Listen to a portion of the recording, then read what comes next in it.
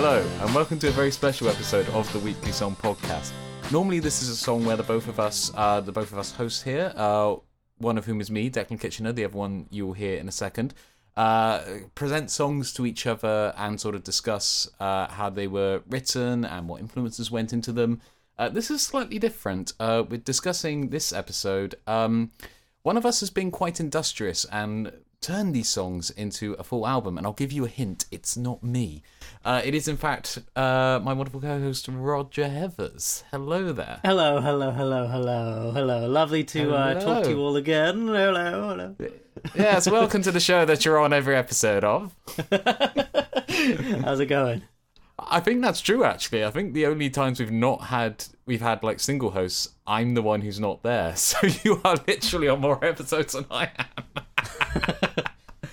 Yeah, I think those are the ones where I was like, here's how to write a song in C major, and just like these are chords you can use and stuff, which is something we should have done together. Well, it's also, we've debated me doing like solo episodes, and I always go, yeah, we'll do it, and then just a year passes and nothing happens.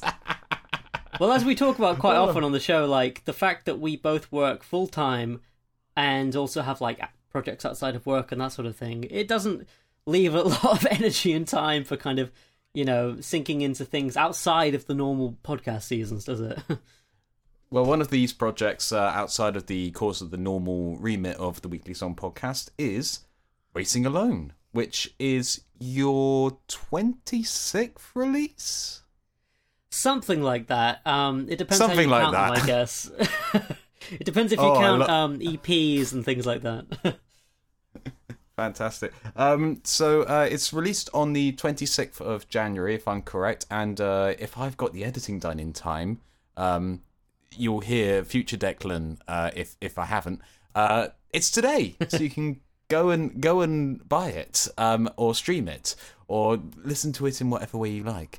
But we're going to have a bit of a chat today about some of the songs that have made their way to the project, and you know what courses they've taken to get there. I think for the most part they're all songs that have been on the podcast. Yes, I think I love certainty in answers.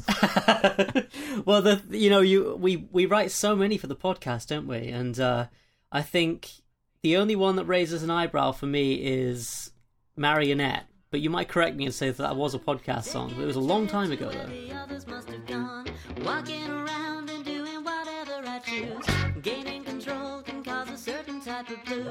Fixing the cracks in all the mirrors that I find. Counting the script and seeing just how many lies I told to myself when I was in it. It could easily not be a podcast song, but it could also be. It's in that, because that's the oldest song on the project. Yes, yeah, it is. In fact, it's one that was lying around for ages, completely finished.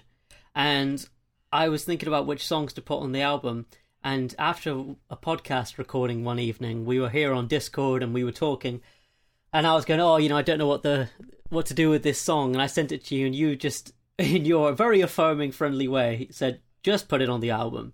Just use it. And I was like, okay. Because you sort of had this one floating around for a while. And it's kind of the most zany song on the album. Yeah. Well, we spoke about this the other night a little bit. Like, not this song, but we were talking about, like, films and stuff, weren't we? And, like, or not films, but, like, TV series, like a season of a TV show.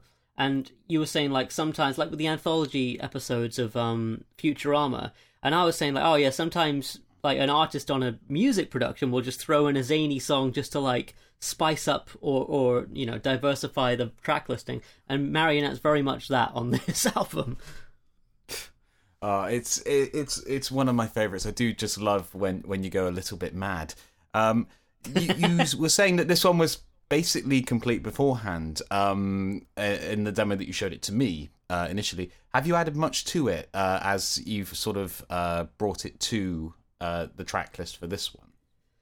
Funnily enough, this is the most strange production, this one. So basically, I wrote it for the podcast or not for the podcast. I can't remember. This was about, I want to say 5 years ago. Longest, distance between conception and putting it out, and this was on my old Mac, right? So I produced it up, and I got it to a point where I was like, it's pretty good. Let's put it on SoundCloud, not even put it out on Spotify or anything.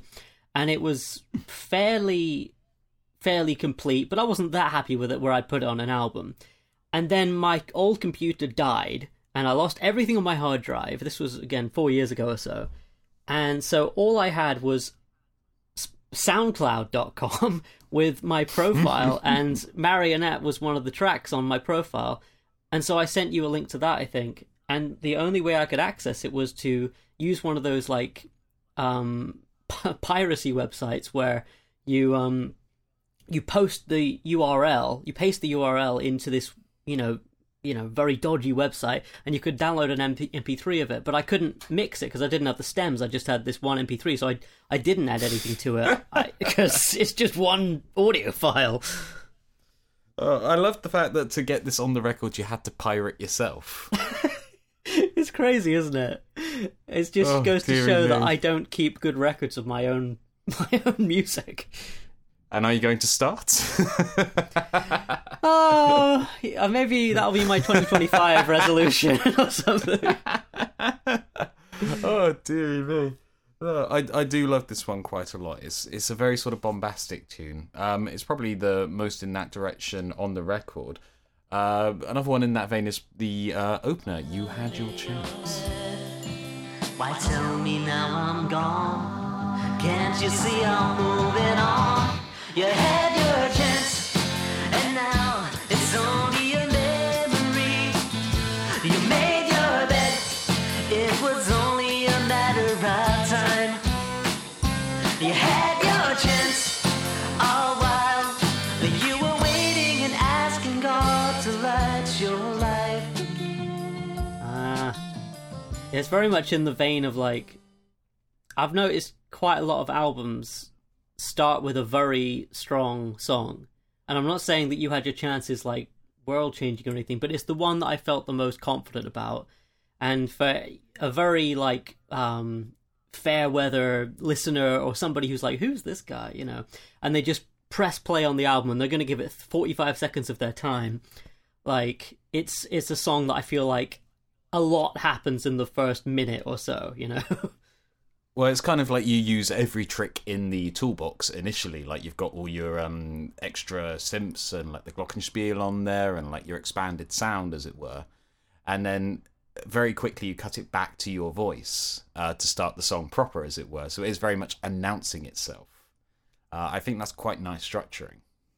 Thank you. Cheers. Thank you very much. Yeah, I mean, I think it has a few things going for it. I like the chorus. The chorus is quite big, And also I like something that we've spoken about on the podcast a lot of times is the perspective changes. So like in the first verse, it's talking about how I had this girlfriend and then I wasn't as invested as I would like to have been. And so it fell apart. The second verse, I'm talking about a friend who I wanted to be closer to. So the gender changes from she to he. And then in the bridge, I'm talking to an angel. So, you kind of go through a lot of different, a lot of people having conversations in that song. A lot of chances being had. It's pretty much. Oh, can I just say in the bridge as well, I love that electric piano sort of bit that comes in. That's really cool. Like, it's very funky. I love it. You know what? That was the last thing to be added to the song. And I mean, like, about 5 minutes before I mastered the song and put it up on, Spotify and everything. This is something that you just do, though. Like, you just add things, like, just before you, like, send it off into the big wide world. It's, yeah, I mean, I remember when I was at uni, like, people, because I did a sound engineering course, there was a very, like, strict way of doing things, like, you write the song, and you rehearse it, and then you take it into the studio, and you spend a set amount of time in the studio, and then you have your stems, and then you mix them, or send them to be mixed, and then you master, and then you're done. But for me, like, because I do everything myself, and I'm sure you're the same with this as well, like, you want to keep the process interesting throughout, because mastering can be quite a sort of clinical scientific process where you're not really being creative. So it's nice to have that wiggle room of like, you know what, I might just add a little harmony, like very last minute, or like a little synthesizer that no one but me will hear. And yeah, it's a way to keep it interesting, isn't it? But then sort of like adding all of that to this song contrasts nicely with the second song on the record, Radio Silent. Give me a reason to soothe you, a moment to curry your favor. The cover of darkness obscuring the light is perfect for slipping away. Mention my name in your good book. From going from this sort of everything in the kitchen sink approach, you sort of pare that right back down to a more complex tonality. It's like based around your voice and the acoustic guitar. I think I've seen this on a couple of your records. Is this like one of your favourite things to do, like that 1-2 punch? Yeah, I think so. I mean, like, I don't know, you think about, what's that one on Abbey Road, that 1-2 punch of like, I think it's I Want You, She's So Heavy into Here Comes the Sun. Am I got that right? I think that's like side A and side B, but yes, when you listen to it like digitally, like you go from the most doom-laden thing in the universe to, oh, isn't it lovely? The sun's out. Yeah, and I like that contrast, because anything that kind of like pricks your ears up as the listener first time round, where you go, oh wow, I wasn't expecting that. It's quite exciting, isn't it, to hear something so different. And also, again, it's that maybe I have, it's a self-esteem thing musically, but I feel like for anyone who's listening first time, I want to do everything I can for them to hear it and go, I'm getting a lot for my time. I'm not just hearing 3 chords over and over again for the first 8 minutes of the album. I'm hearing maybe a few different things. I know exactly what you mean. I would call that more being like just thoughtful with your construction of like how you're putting the whole thing together. But it is very much that thing of like, okay, I want to show that I'm exciting, but I also want to show that I know what I'm doing.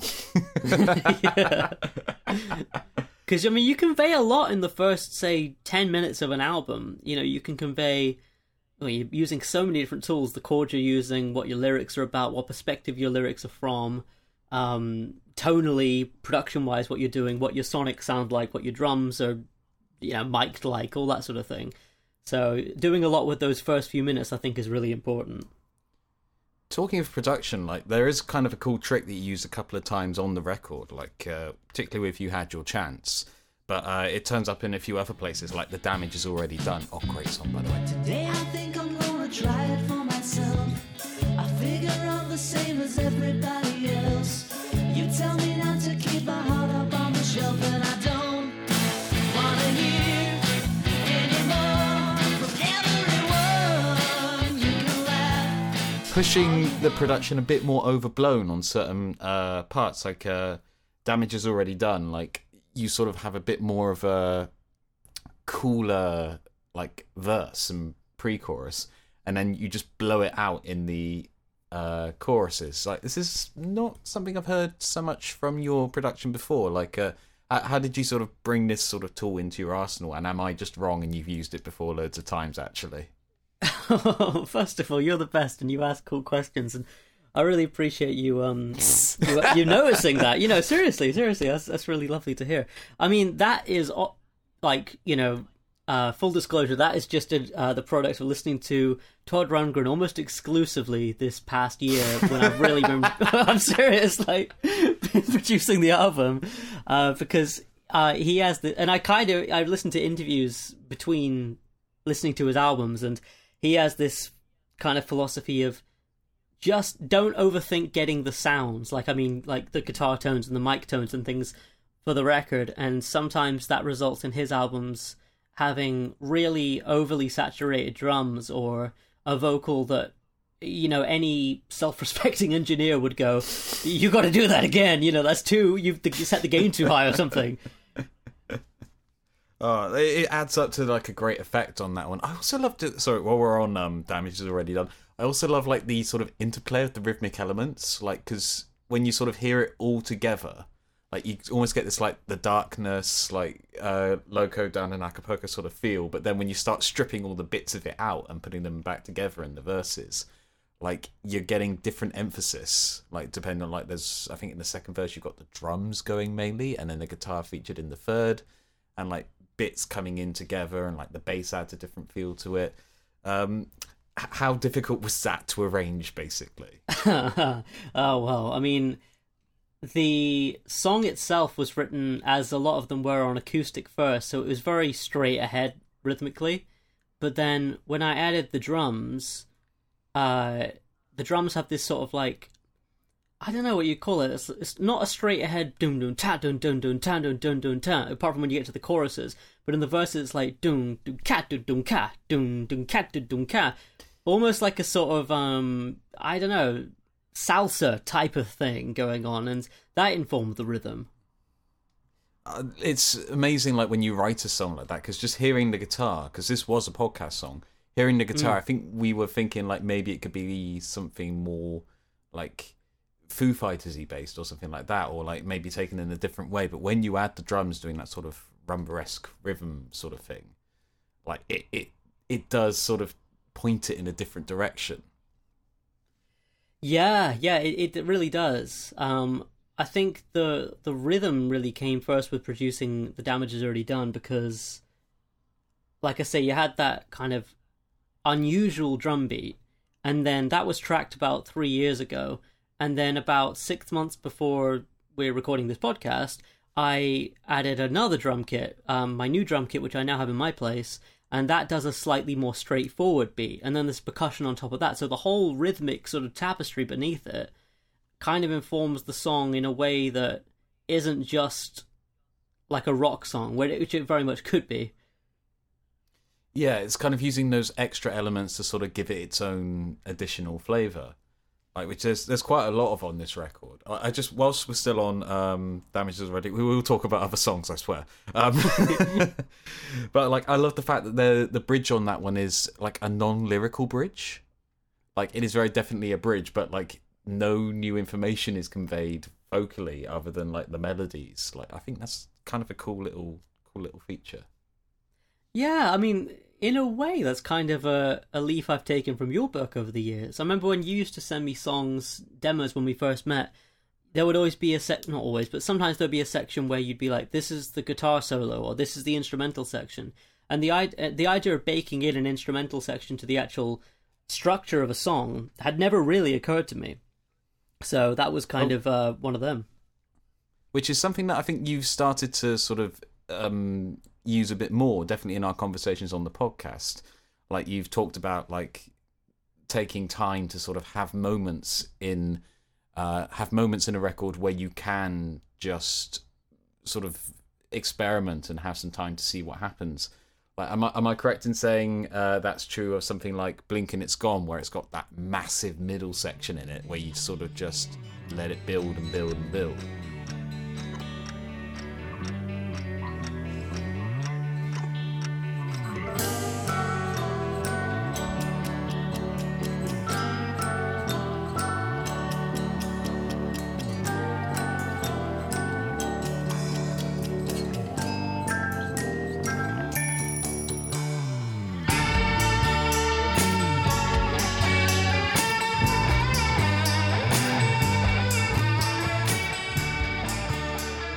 Yeah, I mean, Blink and It's Gone is the best example of that, where, I don't know, those instrumental sections in songs, I feel like you have much more room to experiment, because with a verse, with words and a melody and certain chord changes, it's quite prescriptive as to like what you should do with that. If you know it's in a certain style, you know you need these sort of drums and a bass line that's sort of suitable to that and not really showing off. But with instrumental sections, like in Blink and It's Gone, you can go, oh, I wonder what instruments I could add. I could add in some mellotron, I could add in some glockenspiel, and add in several clocks as well. Like, I don't know why you thought that was a good idea, but it definitely works, and it was a good idea.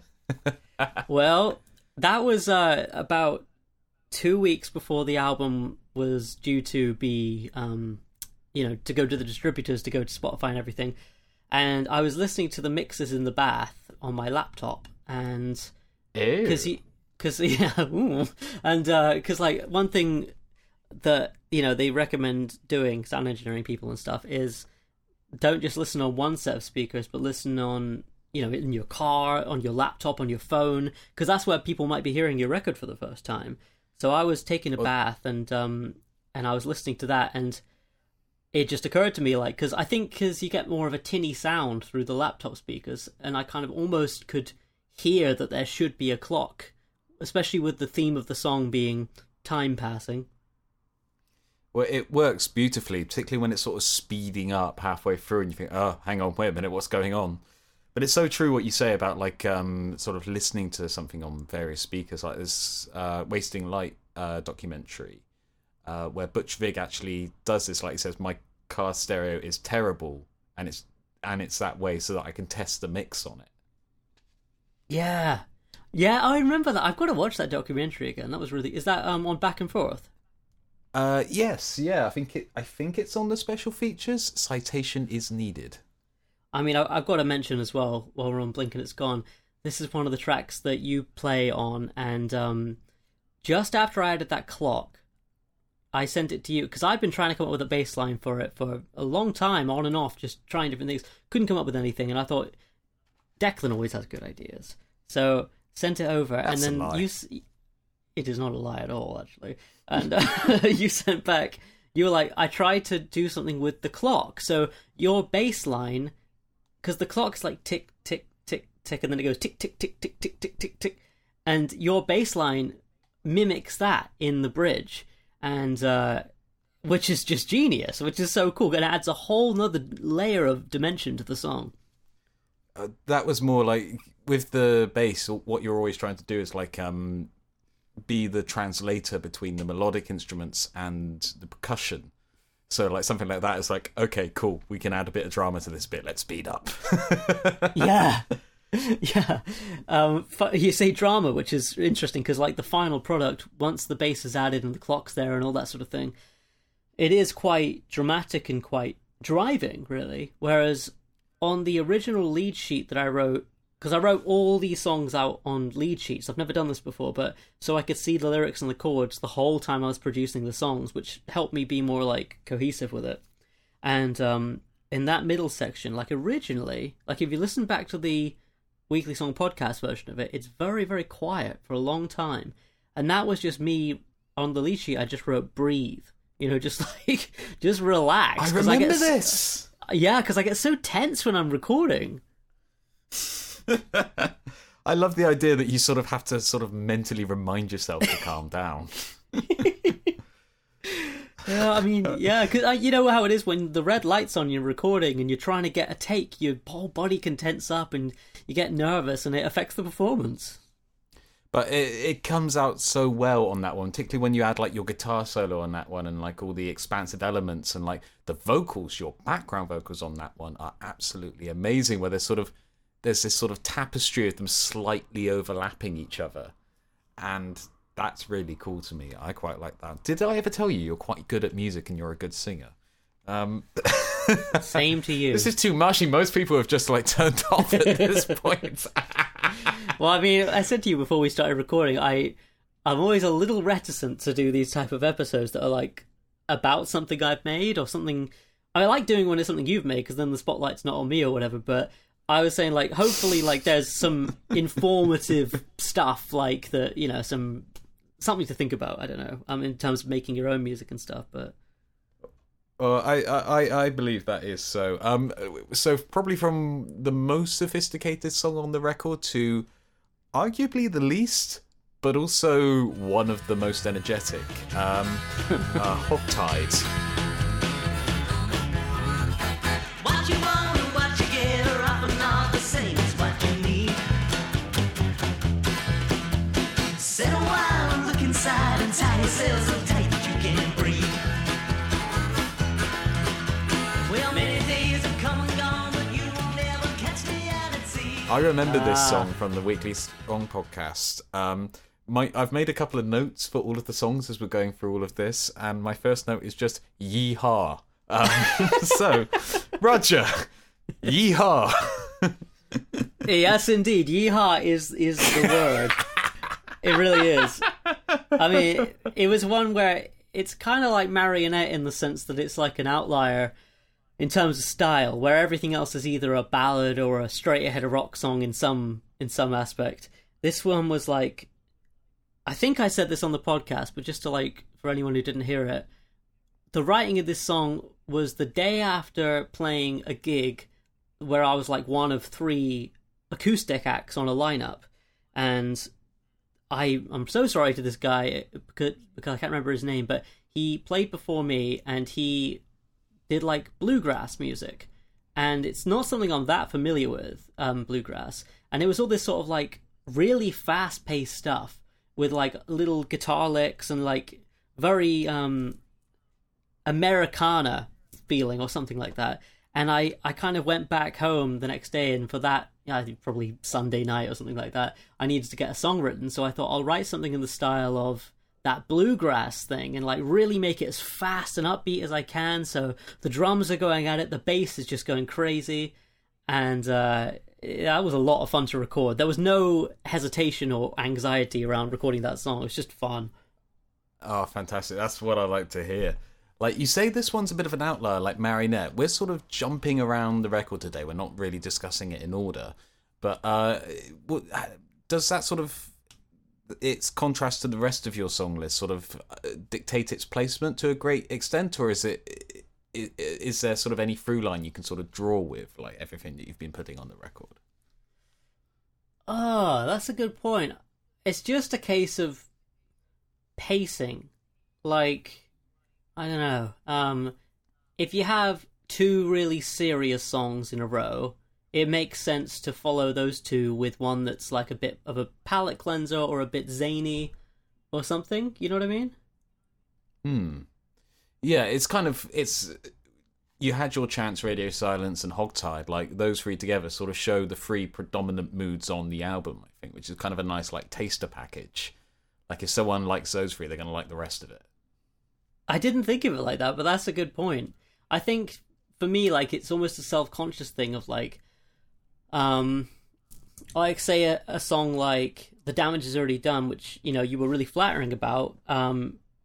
That's one where me personally, I can notice things on it that I would have liked not even to have done again. How do I put it? Just like, I'm not quite as confident as that about that song as I am about, say, Hogtied. Whereas Hogtied was such a free experience, such a fun recording session, that it just felt so right to put it at the beginning, because it's like, yeah, I'll stand behind this, you know. I like the sort of implication that the further to the front it is, the more and more you like it. But everything on here is amazing, and like we've discussed on the podcast before. But like, you're always going to notice more things about your own work because you know what's gone into it. But I love the sort of variety of things that we have here. Like, it feels a bit broader than the whole thing. Racing Alone feels probably a wee bit broader than some other like EPs and projects that you've put out before. Is that a conscious effort, or is that just kind of how things have like landed this time? Well, I mean, that's a good point, actually. I mean, I think this album, although it was very like comprehensive in the sense that I was thinking about this record the whole time, it was definitely quite a compilation in a way, because I've recorded so many songs over the past 2 years. This album's really been in production, that I just chose my 10 favorites that were like half complete and then completed them. And yeah, I've had albums like I put out an album a few years ago called Grim, which is very acoustic, like there's not a drum kit on the album. And then I put out other albums that are much more rock driven on the whole, whereas I wanted to kind of make an album that was like all sides, you know, the unusual and the rocky and the ballads and all that kind of thing, because I thought it would make the most varied album. And plus, the small listenership I have, I think, has different favourites from what I've heard. It's kind of, you've got such a broad sort of set of areas that you can sort of move your music into, that like there's bound to be something here for anybody, I think. Like I do just kind of love the idea that this is kind of like a greatest hits for songs that no one's heard before. That's a very fun way to think about it, I think.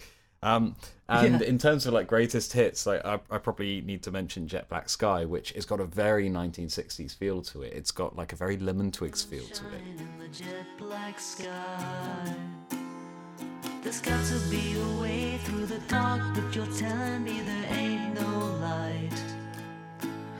No, there ain't no signs to be seen in the valley of the jet black sky.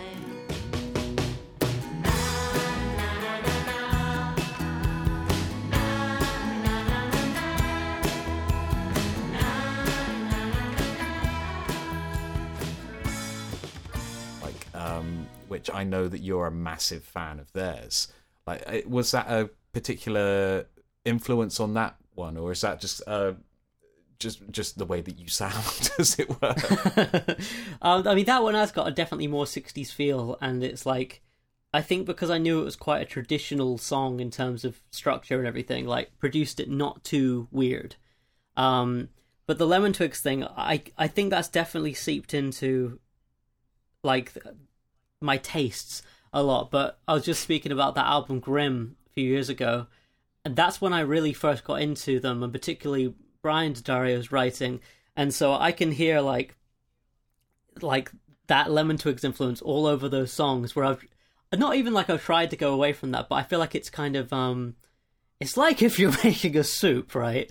And you go, oh wow, I've never seen this spice before, and you put the whole jar in, and that's all you can taste for a while. Whereas now it's mixed in with lots of different other things. It's quite strong on this song, but yes, you're absolutely right. Like the whole record, like sort of brings more of everything that you've sort of gathered over the years. Like, you okay? Did something fall over there? I hit my knee on my piano. Oh dear. Well, we won't be getting any more knee music on the next record. No more playing spoons on my knees. Maybe not spoons, but we do have strings on this record on I Don't Know Why.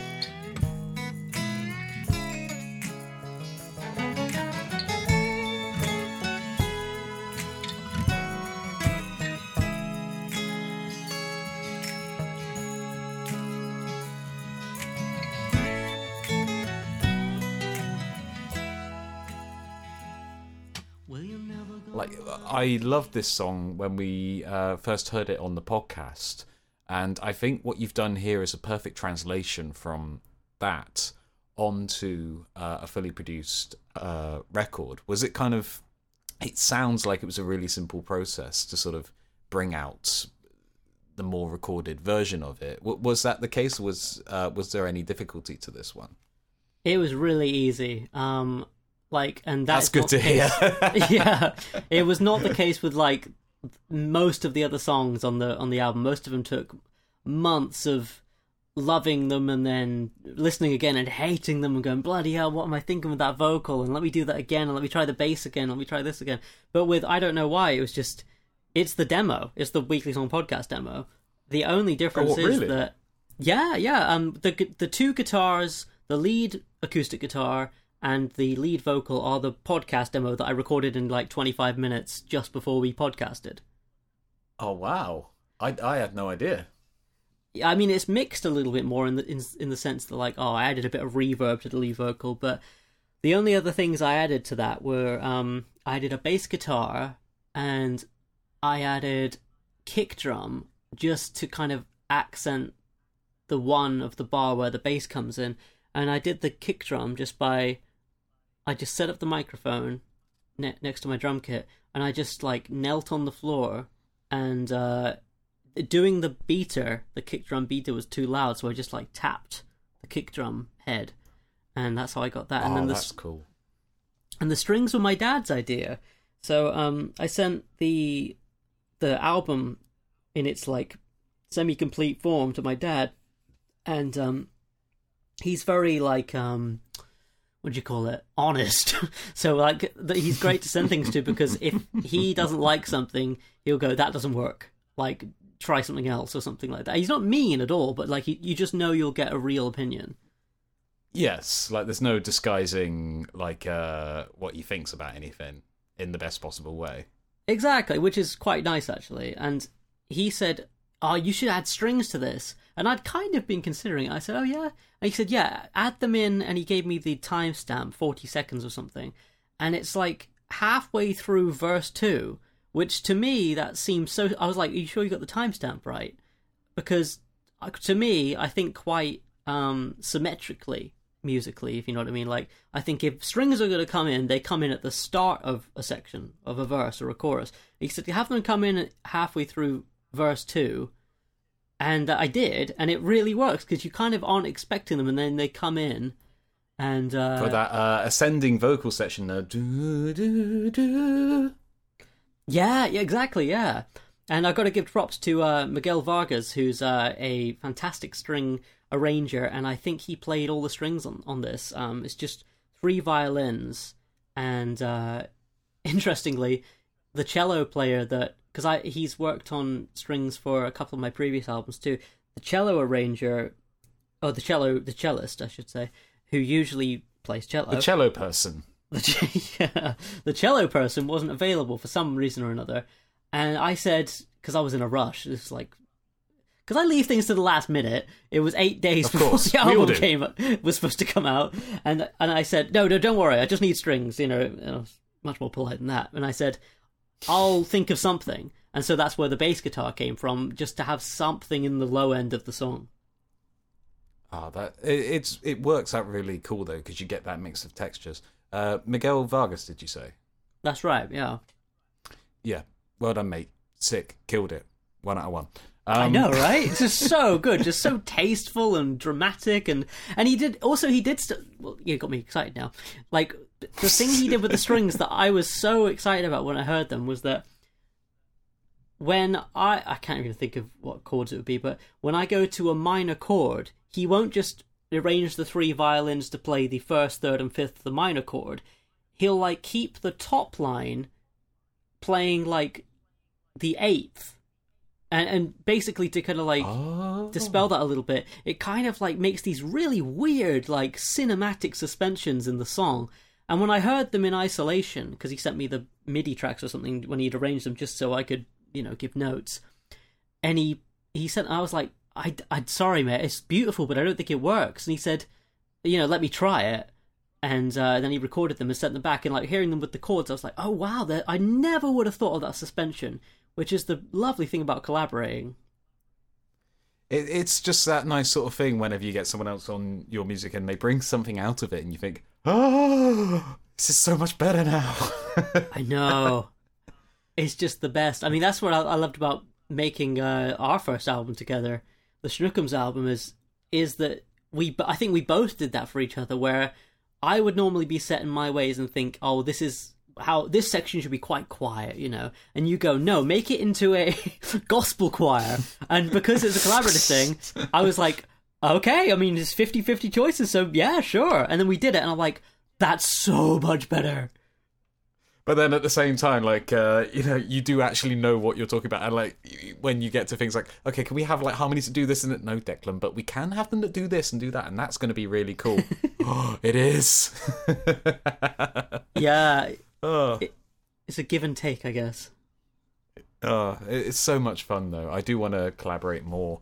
But talking about like the sort of sophisticated textures we're getting on this one, Down for the Count.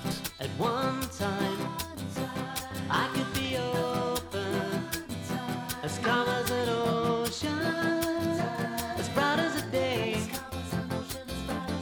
and then a life can topple me over, and then I'm alone at the end of the day, and all that is left me. Starts off with a very, I don't know how this sounds to yourself, but for me, the sort of synths on the beginning of it give it a very unique timbre up until they sort of like sort of give way on the "that's what you get when you da da da da" sort of moment of it. Yeah, it's a weird texture, isn't it? I almost didn't keep them, but the song in its demo form, like the whole intro is just a C chord on the guitar, really, really straightforward. And it was just that with a vocal on top. But something about that guitar tone, the performance was fine, but the guitar tone itself was quite, it lacked color, like the actual recording of the guitar. And so I was thinking, what could I add to it? And I think I'd just gotten a new keyboard that week, and I wanted to use it. I see where this is going. Yeah, so hence there it is, you know. Oh, it does work really well to sort of delineate that as a different section and sort of build anticipation. And correct me if I'm wrong, it's down for the count the longest song on the record. Yeah, it is. Because you sort of have the chance to sort of go back and revisit sections of the song more often than you do on others. So there's lots of different elements that are coming and going. How was that to sort of juggle for that? Like sort of what to bring in, what to take out, when to sort of heighten it and when to lower it? It was all kind of intuitive, really. You know, sometimes you just have that sort of feeling of this is what should happen. I mean, usually I have no shame about, like, you know, if it's a straightforward pop song, I have no problem with it being intro, verse, chorus, chorus, end. But with this one, it didn't make sense for that to happen, because it starts with verse 1, that acoustic synthy part you were just talking about. And then the chorus, it didn't make sense for the chorus, and then I'm alone. Actually, no, it does do that. It goes verse, chorus, but acoustic. And then you'd think you'd go into a verse, but then I needed a joining section, so that's where you get that. That's what you get when you're dragging behind section. And then that made sense to go into a verse and then into a chorus.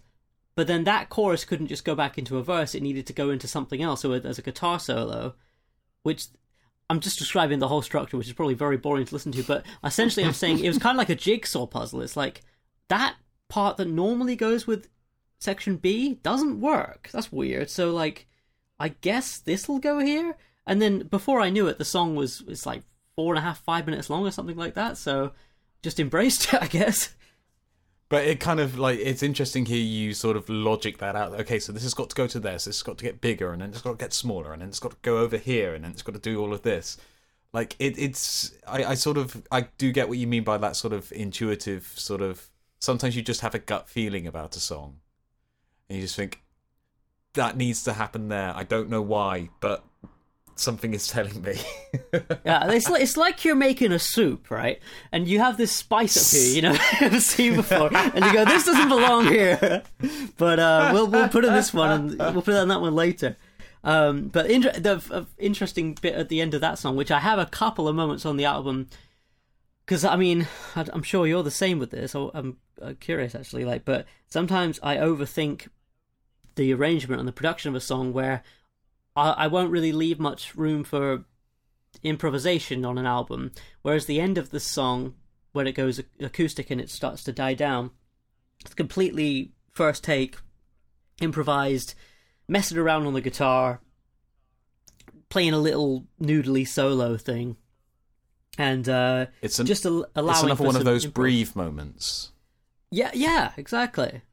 And just trying to bake in those moments, because I didn't do this really on this album, but I think I might do next time, or on the next Schnookums album or something, or suggest it for a song perhaps, which is, I read about some people back in the 70s, particularly when people were recording on tape and had more tracks to play with, they would say they had an instrumental section that went on for 16 bars, they would just jam that as a band for like 8 minutes.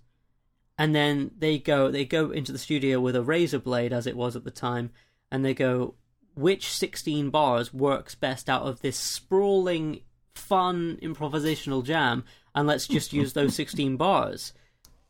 You can tell it was the 70s, can't you? Razor blades everywhere and everything, yeah. But like that, the excess of it and everything, like. But it's kind of interesting, because we've sort of jammed a couple of things out like that recently to sort of try and give it songs that we're working on a bit of structure. It's an interesting thing. It's difficult to work it into the recording process, so it's cool that you've managed to sort of get that into the outro. Yeah, I'd like to expand on it a lot more. I think you're right. We actually did expand on that idea quite a bit when we recorded the drums and bass together for our next EP, and we recorded like the same song quite a few times, and then we went back and took like whole takes and went, okay, the chorus of this works well, but not the bridge. Let's use the bridge from take 4, and then you get kind of a more dynamic feel to the edit. Yeah, it's kind of fun when things like that happen. Talking of playing bass and drums at the same time, a short chain. I drown, I just walk away. I've been waiting on a clean break. I'm pining for the next page. 'Cause I know I'm gonna die someday, and I can't just stay in this mess up. When I've seen the rain pour, I've seen the earth scorched, but I've never seen the sun. These segues are amazing, Declan. Well, fantastic! I've I've successfully linked between all songs. But yeah, I kind of forgot that I played bass on this one. I'm gonna be honest. I mean, we must have recorded this until 5 minutes before we started this, right? Yeah, because like I play something on this, and I said I only play that, and you were just like, no, Declan, you play the bass as well. I thought that was you. No, it's you. Well, I had to second guess myself. I was like, wait a second, was that me? Because I mean, it's difficult. I mean, we recorded this together. I don't know, 2 years ago, maybe a little bit less, a year and a half, maybe. It's quite some time ago. Like, but yeah, it was the two of us in. Was it in Minehead? That's right, Minehead I, which is a youth centre where before I had my own place, they have a drum kit there, and you can, book an hour or two and go in and record. And we went in there and we tracked together as we like to do. And the only reason that I remembered it was, not the only reason, but like because it's been so long and we didn't have video of it, is at the end of the track you can hear me go, what do I say, like something like, one more time. Do you want to go around again? Yeah, do you want to go around again? And then we did go around again. But because I remember us when you said that, I suddenly remembered us like working to make those chorus sections like build and build and build, which I think we sort of worked out between us on the day.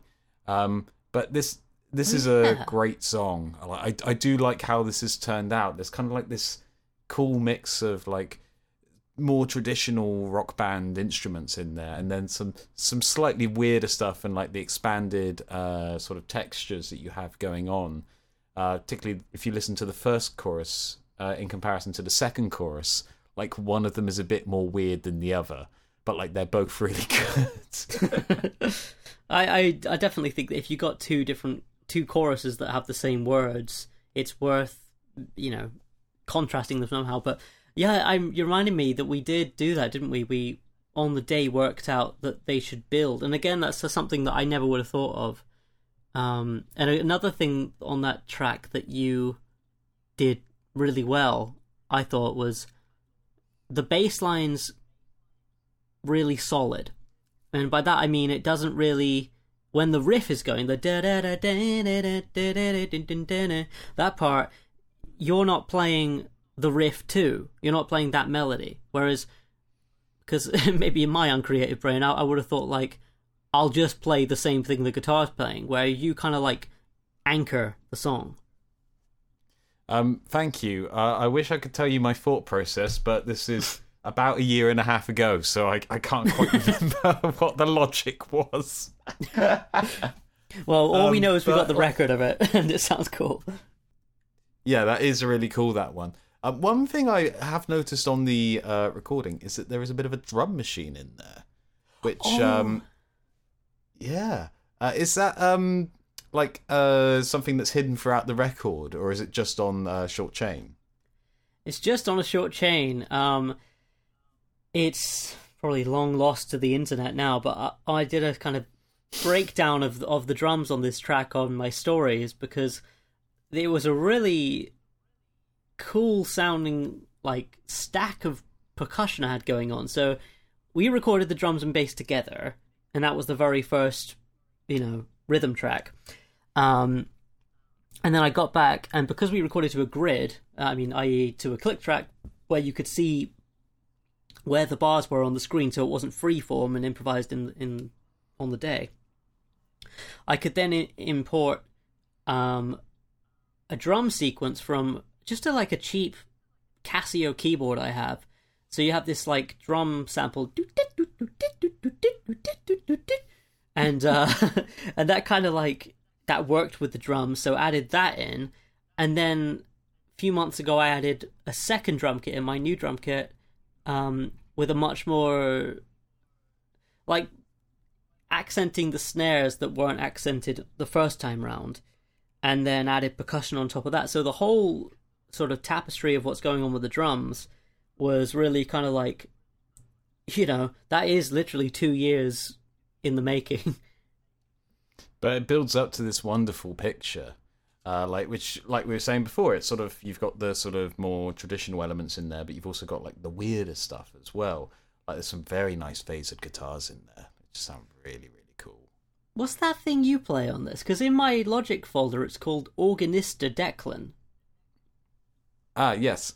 It is an organ setting on my electric piano, put through, I believe it's a ring modulator, which is the thing that they use for doing the Dalek voice. And it sounds disgusting.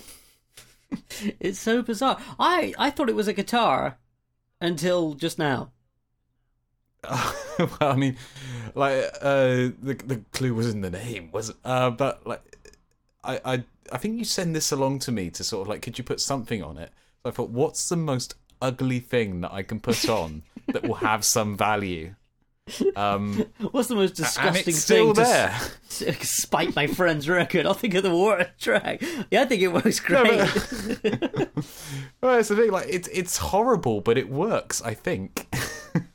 Yeah, it totally works. It's a weird little sound. It's yeah, it's kind of got like a warbly texture to it. But you bed that in with like all the other sort of synths you got that are a bit more clean, and then like say you've got the phaser guitars, and then you've got the whole production around it. Like you bury it in there in just the right spot to make it really sort of work its thing. Like everything in a mix has to be a balance.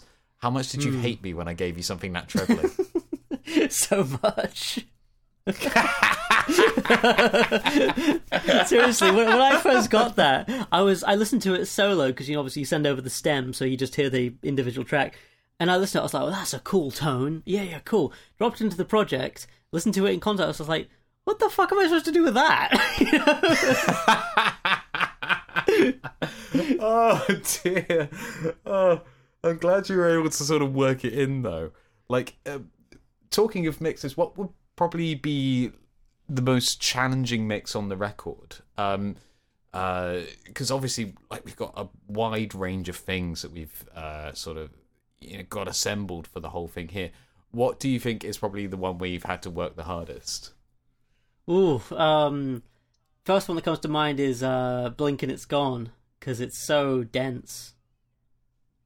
It does kind of like explode halfway through with like little biddies going on, and like shakers and clocks and like synthesizers and like your textures and everything. It does kind of like, I can imagine getting lost very easily in there. Yeah, it was a lot. I mean, let me just have a look at, because I'm at my computer. I've got the project, and I'll just I'll see if I can read off a few of the tracks that are in it. So we got a regular drum kit, fine, and then we got a drum machine in this as well, which is doing a similar thing to In a Short Chain, but it's like, it's not a little Casio keyboard, it's like 80s roto synth drums, like boo boo boo, and if you listen, you can hear those kind of like go in the left and right headphone. And then there's like a whole track of like, because I felt like the drums weren't like full enough by the time it all really kicks in after the bridge. So I recorded in the same way that you and I often will record the same vocal line, numerous times, and then export that to different tracks, and then you've got this giant choir thing. I did that with claps as well, so I've got like a ton of claps, just like and so that, I mean, we haven't even gotten onto anything melodic yet. And then and there's just so much. There's probably like 50 vocals, and I think there's mellotron, organ, 3 or 4 different guitars. The guitar part, I'm just remembering now. It's all coming back to me. I got this little amp. Reminisce, bring these thoughts out. Like, I remember I went to a car boot sale and I saw this little practice amp. You know, like those little 5 or 10 watt things. But it wasn't one that I'd really seen before. It's called Small Giant, the brand, which have you heard of that? No, never. There's this weird little amp. It's got 3 controls on the front. You got vibrato is the first one, which is bizarre. And then you got tone and volume, and the tone knob turns the amp on. So when it's at no tone, the amp is off. So it doesn't really make any sense. And then you turn it on, so you have to have some tone for the amp to even be active. But the beautiful thing with this is sorry, I said vibrato, but I meant tremolo. It has this lovely type of tremolo, and that's the main guitar you can hear, and that's the guitar that I wrote a song on. I might have said this on the podcast episode, but it was written in a funny tuning, where I used only the top 4 strings of the guitar in terms of pitch, and I tuned them D, what do I do? D, F sharp, A, D. So I tuned it to a D chord. And so you got this kind of weird open tuning sort of, and that's where the funny suspensions come from. It's sort of, it almost sounds like it's in an open tune. Well, it is, but like, it also sort of doesn't have like any tells. Like open tuning songs, you can sometimes like just tell by listening to them that, you know, they were conceived of in a particular way. Whereas this just sounds like a good song. Like, I think that's really cool. Yeah, I know what you mean. They all sound like a good song. But there is that distinction, isn't there, with like, particularly things like open tunings, and a big one is alternate time signatures. Like if somebody writes a song in, you know, 5/4, like my favorite 5/4 songs are things like Take 5 by Dave Brubeck Quartet, or Money. Actually, is that 5/4? There's an argument around that. That's 7/4. Oh, of course it isn't it? What am I thinking of? Anyway, but my point is that the good ones just work. You don't really think about it. You just go, yeah, it's that riff. Whereas like when it's on purpose, it's like, yeah, you're trying to do that. You know what I mean? It's the difference between, oh, that's a cool song, and saying, no, this is a good song because it's in a weird time signature. Or this is a good song because it's in a weird tuning, where it's just like, ultimately that doesn't matter. The tune itself is the thing that matters. And it's really good. I really like all of this. This is a really strong release. How long has this been in the works again? 2 years. Like I said, Marionette's 5 years old, but it's not like I've been working on it the whole time. That I just rediscovered it. So 2 years. I just love the image of you just like looking at the MP3 of Marionette, going like, but there's something else that needs to go on. Like it's just missing that one thing. I just need to change the EQ one little bit. Oh, it's funny. I almost did a Beatles Now and Then on it in a way, where because AI has you grown... nearly like got the AI voice out of it or something. Yeah, pretty much because I had the MP3, and there's I mean, I think the only options at this, you know, at date of recording are paid options, but there's like stem separators now where you can just feed it an MP3 and it gives you, here's the drums, here's the bass, here's the vocal. So I was going to try and do that, but I thought, nah. Yeah, so it's kind of, if you're trying to sort of match it, because you've got it into like a quite a good spot already, so like, you know, it just sounds cool, and although it's the outlier, it does kind of fit in with everything else. The only thing I would have changed, I think, is I probably would have redone the lead vocal, because it's baked in with the guitar and everything else. The first verse is a little pitchy, which that's the thing I'm the most self-conscious about on anything I put out, is pitchy vocals. So the rest of the vocals on the album, if I had any doubt, I just did them again, or I did a certain section again. Whereas with Marionette, yeah, first verse is a bit pitchy. So I mean, you know, but just one little section. I don't hear that. I can definitely hear that it's a younger voice, but then I've known you for a while, and I know how your voice is like subtly shifted over the years. And I can tell that it's a younger voice, but it's a younger voice that is singing in tune, so you have no need to fear. Oh, thank you. Oh, I just Don't remembered as well. fear. One reason it might sound younger, I mean, one reason is because it was done in the past. But another reason is because... Yes. Well, that's a pretty good reason. yeah, that'll do it.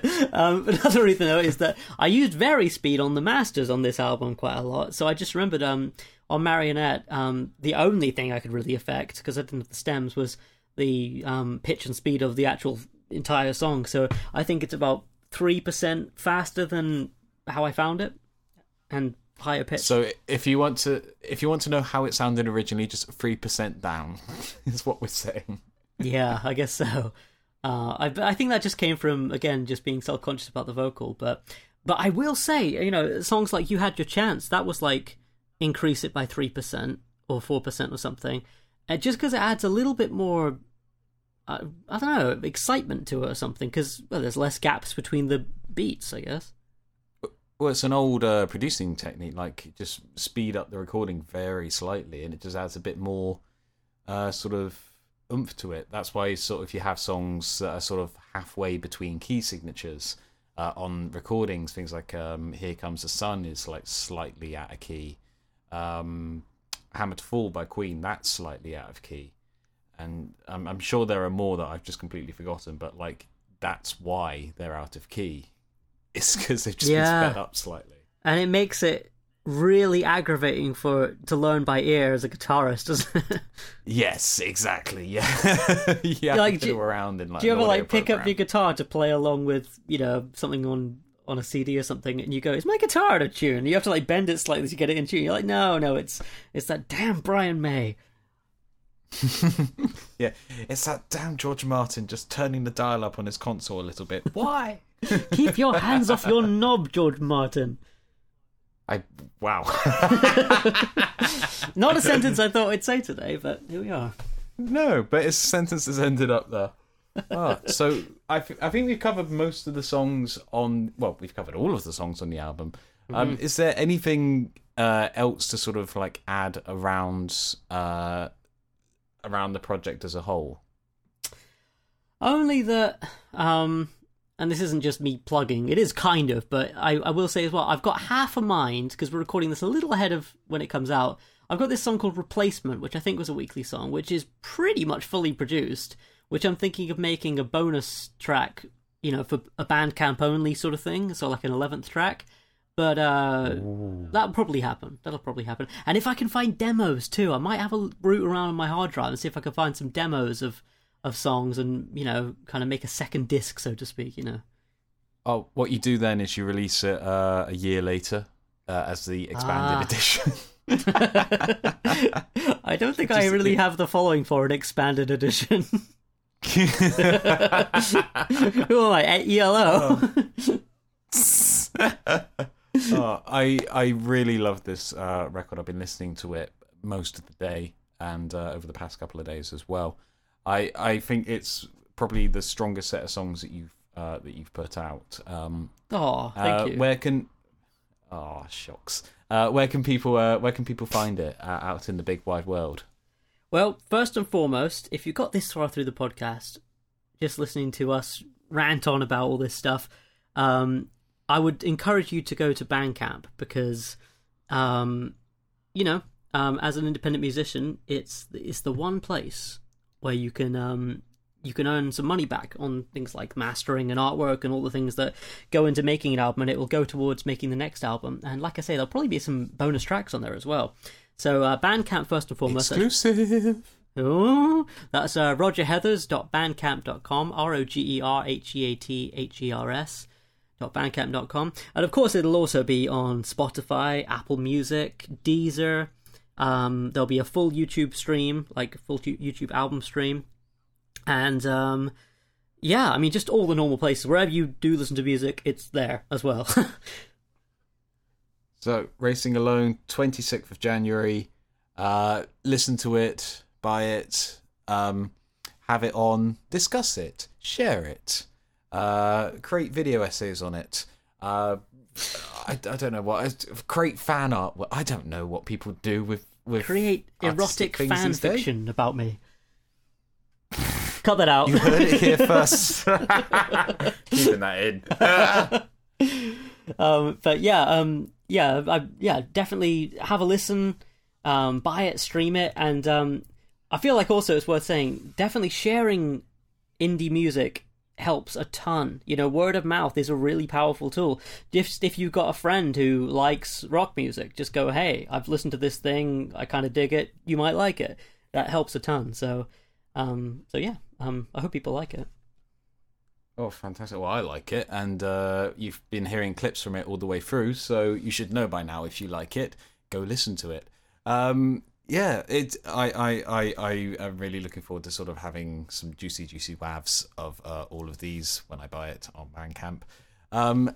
So we will be back at some point in the year with a brand new podcast season, shan't we? Yes, probably early-ish in the year. February, March, April time, something like that. We won't say for sure yet, but it won't be long. Because we don't know. Yeah. It won't be long, yeah. It won't be long, yeah, till we will write a song. But it's been a lot of fun having a good old chat with you about some music that you've recorded. Thank you so much for asking. Thank you so much for asking nice questions and just being a good friend about it. I really do appreciate it. Fantastic. Well, please come back to the show again at some other point. It's not as if you're here all the time. So we'll see you later in the year. And with that, I think we should probably wrap up. Ta-ra! Ta-ra!